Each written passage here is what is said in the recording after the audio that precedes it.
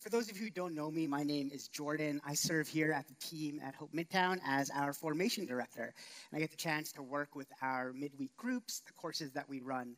And the past 4 weeks, we've been in this series called The Church We Hope For. And it's been this time where we've been exploring the text in scriptures that highlight some of the core values we have here as a church at Hope Midtown.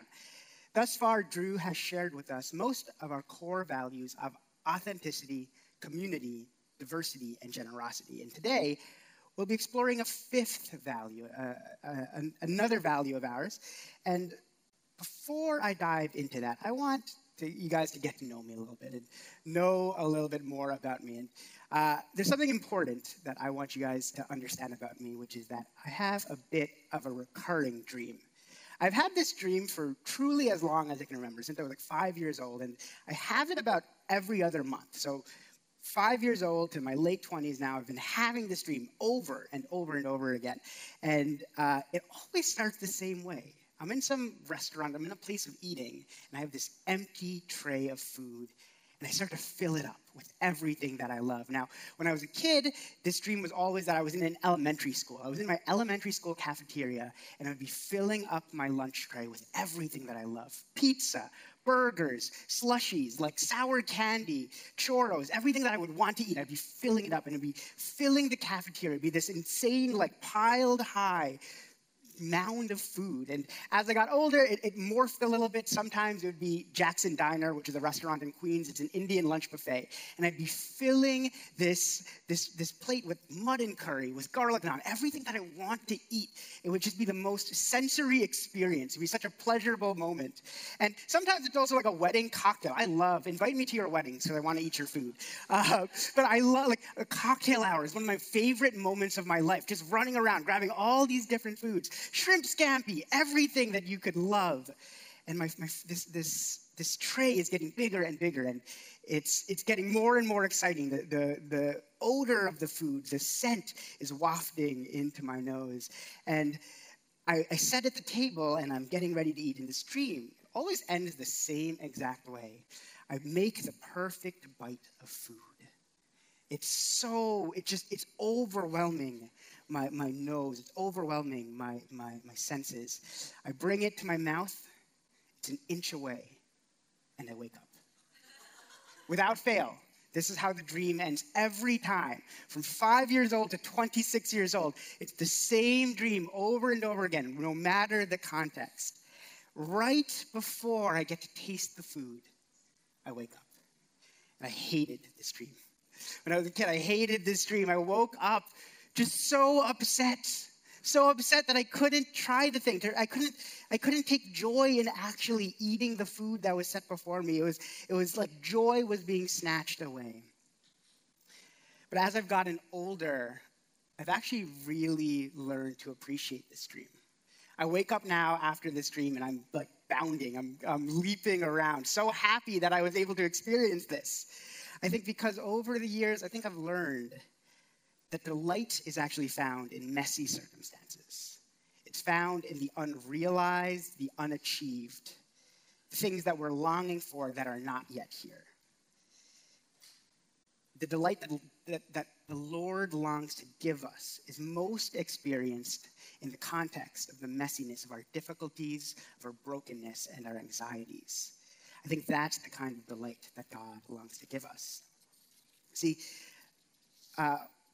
let's dive into this passage with us today. Let's look at what this passage says about delight and how it wants to teach us. See, it's funny that we're talking about this value of ours, delight, and we start with this passage because Psalm 36 does not start in a delightful way. It starts with a pretty long tirade about wickedness and wicked people. It shocks us. It shocks our senses. Because wickedness is an offensive thing to say. It's offensive. It kind of burns against our cultural values. And I think for partly good reason. See, these terms, wickedness and sin, they've often been used to separate groups into in-group and out-group, to those who belong and those who don't belong, those who are loved and not loved, right? And because of that, I think the terms are hard for us to use well. It's still a key tension, though, we see in the Bible. It's often highlighted over and over again. Wickedness and righteousness, sin and love. And I think it's something that's worth being wrestled with. Because I think many times we are tempted to think that wickedness is largely something that you can observe in other people. It's largely something that you can pay attention to and see and quickly label. It's exactly what happened. We saw happen in last week in the story of Zacchaeus, right? Everyone saw Zacchaeus on a tree having that conversation with Jesus, and they were perplexed, being like, why is Jesus talking to that sinner? That man has made his money in unscrupulous ways, unethical ways, unjust ways. He's a sinful, wicked man. Jesus should not be talking to him. But this passage tackles wickedness in a slightly different angle. Yes, it definitely includes our behaviors, our actions. But let's take a second look at what this specifically says. See, in verse 1, it starts by saying this: transgression speaks like an oracle to the wicked deep within their hearts. See, what the psalmist is saying to us in this moment, what David is saying, is that wickedness actually isn't largely something you first and foremost see, but it's something that is happening deep within us. It's ingrained. I know this to be true myself. I notice that wickedness is something that comes from within. It comes from the ways we were taught to do conflict, the cultural values that we might have absorbed over time, right? It's something that's ingrained first and foremost. It's not something that you largely see, but it's something that comes from within. For me, I grew up thinking that anger was something that you shouldn't communicate until you have to.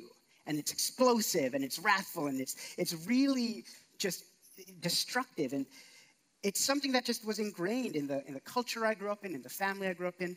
It was anger couldn't be communicated in a healthy way. And it's something that it's from our family of origins. There might be something like that for you. Habits, patterns, communication styles, ways of dealing with conflict that are just kind of deep within us. And it's like it's unearthed every now and then. It's this image of wickedness that is not largely about how we label and group people, but about what's going on inside of us. It then goes on to say that they flatter themselves too much to detect or hate their sin. See, wickedness is largely also about denial and avoidance. It's when we're just too overwhelmed by our circumstances, too overwhelmed by our pain, our suffering, our offense, that we can't even detect what we're doing wrong. I see myself in this passage. The moments where I'm so angry or so sad or so grieved that I can't even notice the ways that I am acting destructively around me. It's this denial and avoidance of the ways that we were formed, what's happening underneath the circumstance. And I think it's finally wickedness is defined as committing ourselves to a course. See, wickedness, I don't think is this kind of dastardly confidence and scheming, but it's this kind of like, it can't get better than this. We just commit ourselves to a way of doing and a way of being that is destructive to ourselves and to those around us. I think that is the type of wickedness we see here. What I love about this definition of wickedness, this description of wickedness in this passage, is that it's not unique to any specific group of people, any specific label of people that we might have, but it's the common experience of every single one of us. We're all tempted to this kind of wickedness, this kind of brokenness. It sets up the context for the brokenness that we see in the world around us, in the systems and the powers that be. In our world, in our city, we see economic and lending systems that continue to perpetuate inequality and poverty and financial insecurity in many families. In this pandemic that we've all experienced together, there was this wave of racism and xenophobia that was unveiled. And it had us afraid for the most vulnerable members of our families and our communities. We are highly aware of the wickedness in the world around us, both within and around. And I'm sure personally in our lives, we've felt this, the pangs of sin and brokenness, whether it be in abuse, betrayal, or broken relationships. What surprises me about this passage is that it takes this opener about darkness and evil and hardship and struggle, and it takes a quick, sharp left turn. And it goes on like this in Psalm 36, 5 and 6. Your love, Lord, reaches to the heavens, your faithfulness to the skies. Your righteousness is like the highest mountain, your justice like the great deep. See, my assumption would be that after that tirade about wickedness, we'd finally hear about the good people. We'd finally hear about people who are doing things right. But instead, the psalmist turns our gaze toward God, toward this God that responds to the brokenness in the world, the brokenness within us. And he doesn't come with a gavel. He doesn't come to punish. But what he comes to do is to extend his love, his faithfulness, his righteousness, and his justice. We are painted this mural of the beautiful attributes of God, his loving kindness to people, his willingness to do good, to extend mercy, his faithfulness, his ability to follow through on what he has promised, his righteousness, his good plan for the world, his good plan for the good of all people, and his justice, his ability to make the right decisions. This is the God that shows his face to us in response to the evil around us.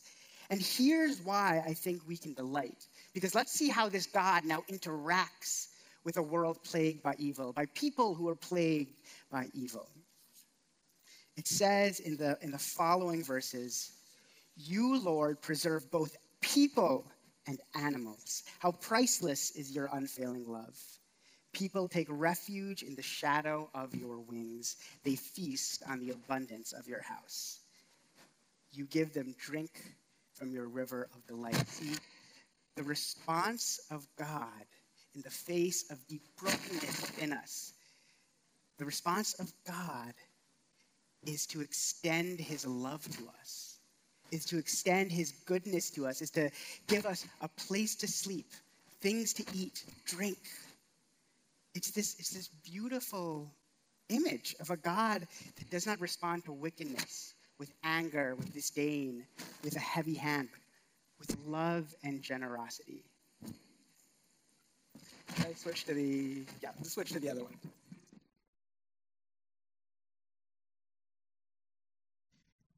Oh, we did? Cool, yeah. But what I think is so beautiful about this is that this image of God giving us beauty in response to our brokenness, giving us generosity in response to our greed. It's this God who is so willing to respond to sin and brokenness and wickedness with love.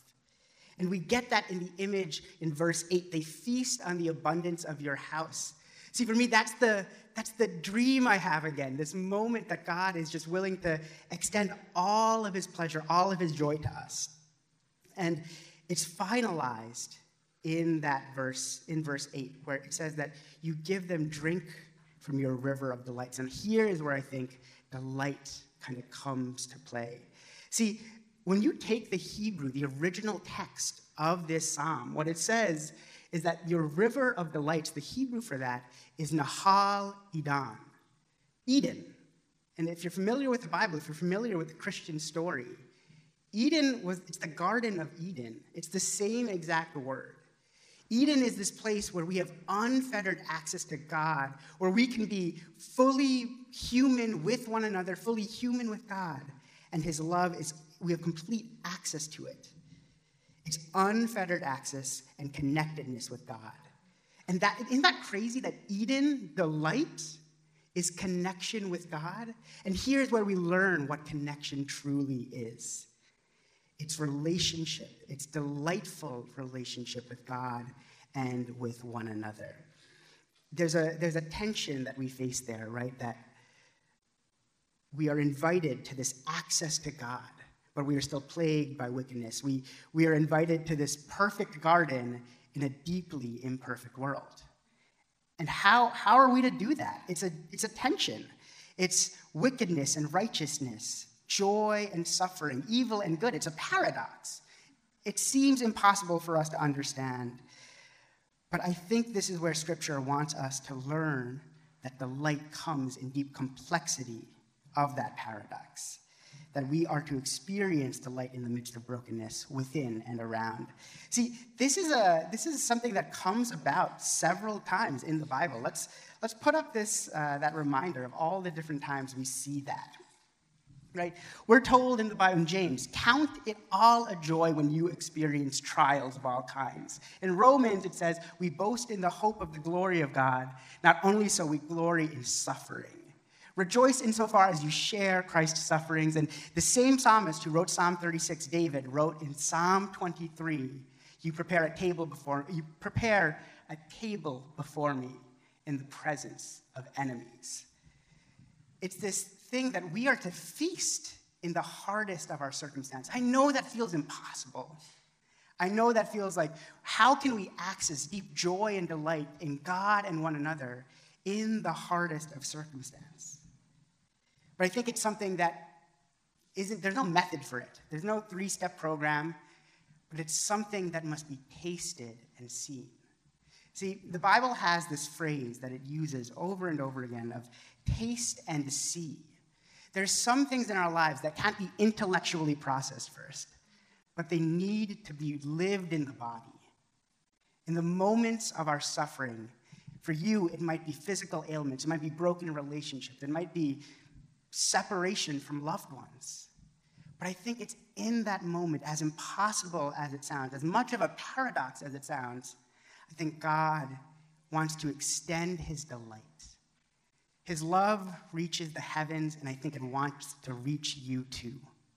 It wants to reach every one of us. See, this paradox captures a part of Scripture that I love, which is that it's not all about intellectual compartmentalizing and systemizing.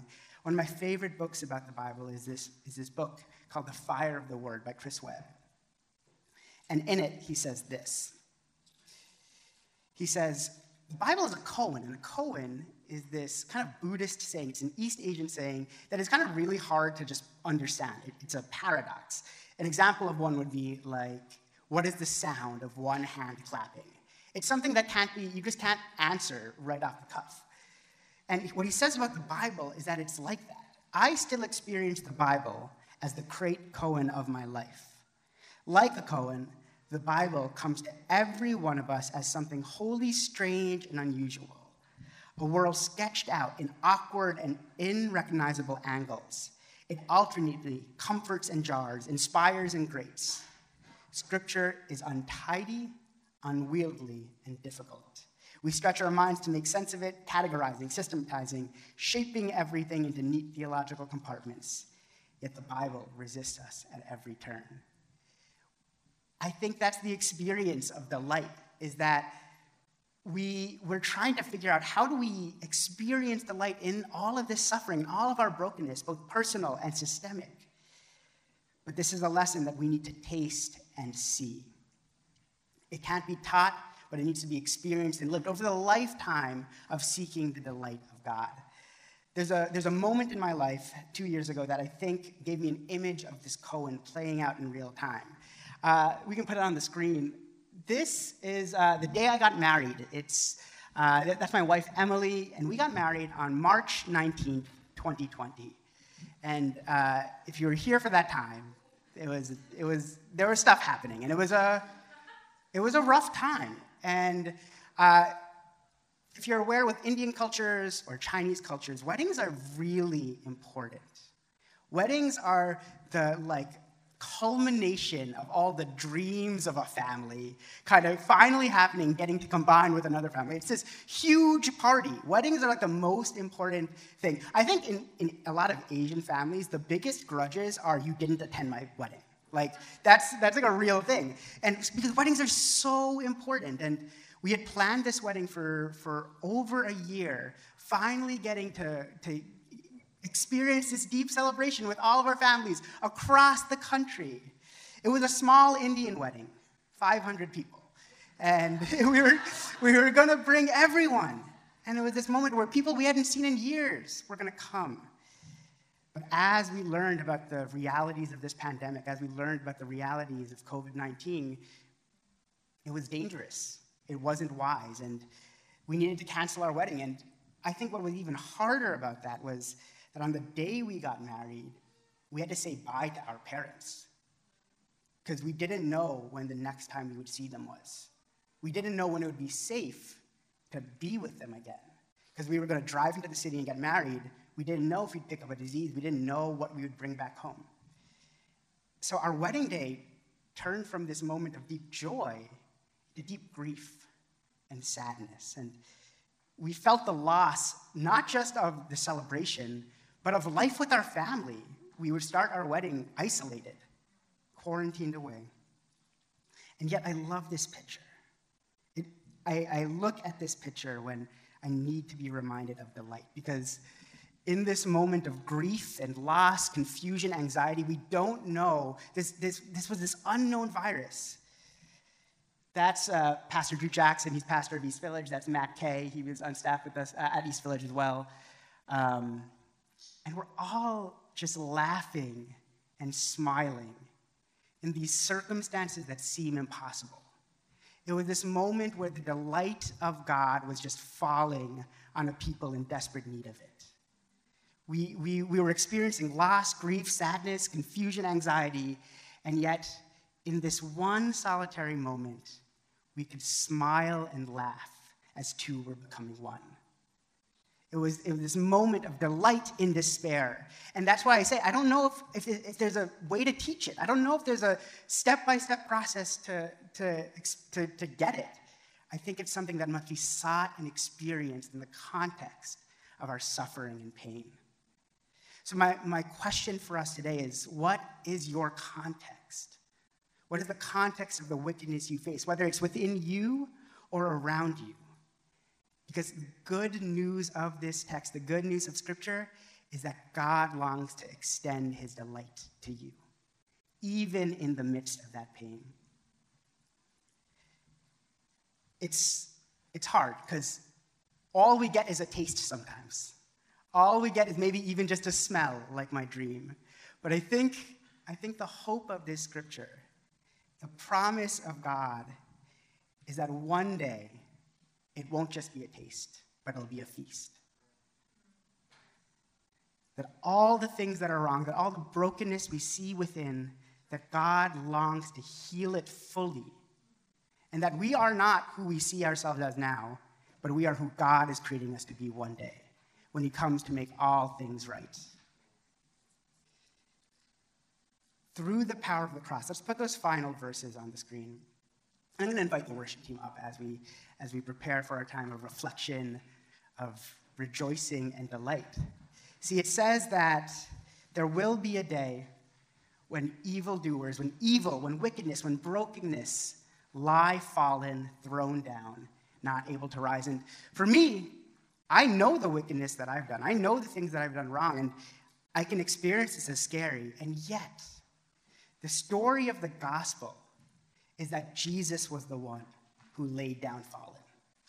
Jesus, through the cross, took what we thought was coming our way, and instead, he was the one who was defeated and thrown down.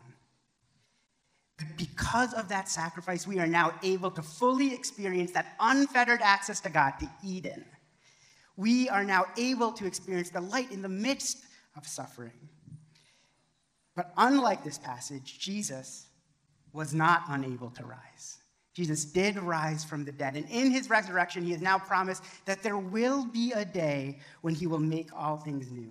When he will make all things right, there will be no more tears, no more hunger, no more brokenness. The light will be experienced in all of its fullness.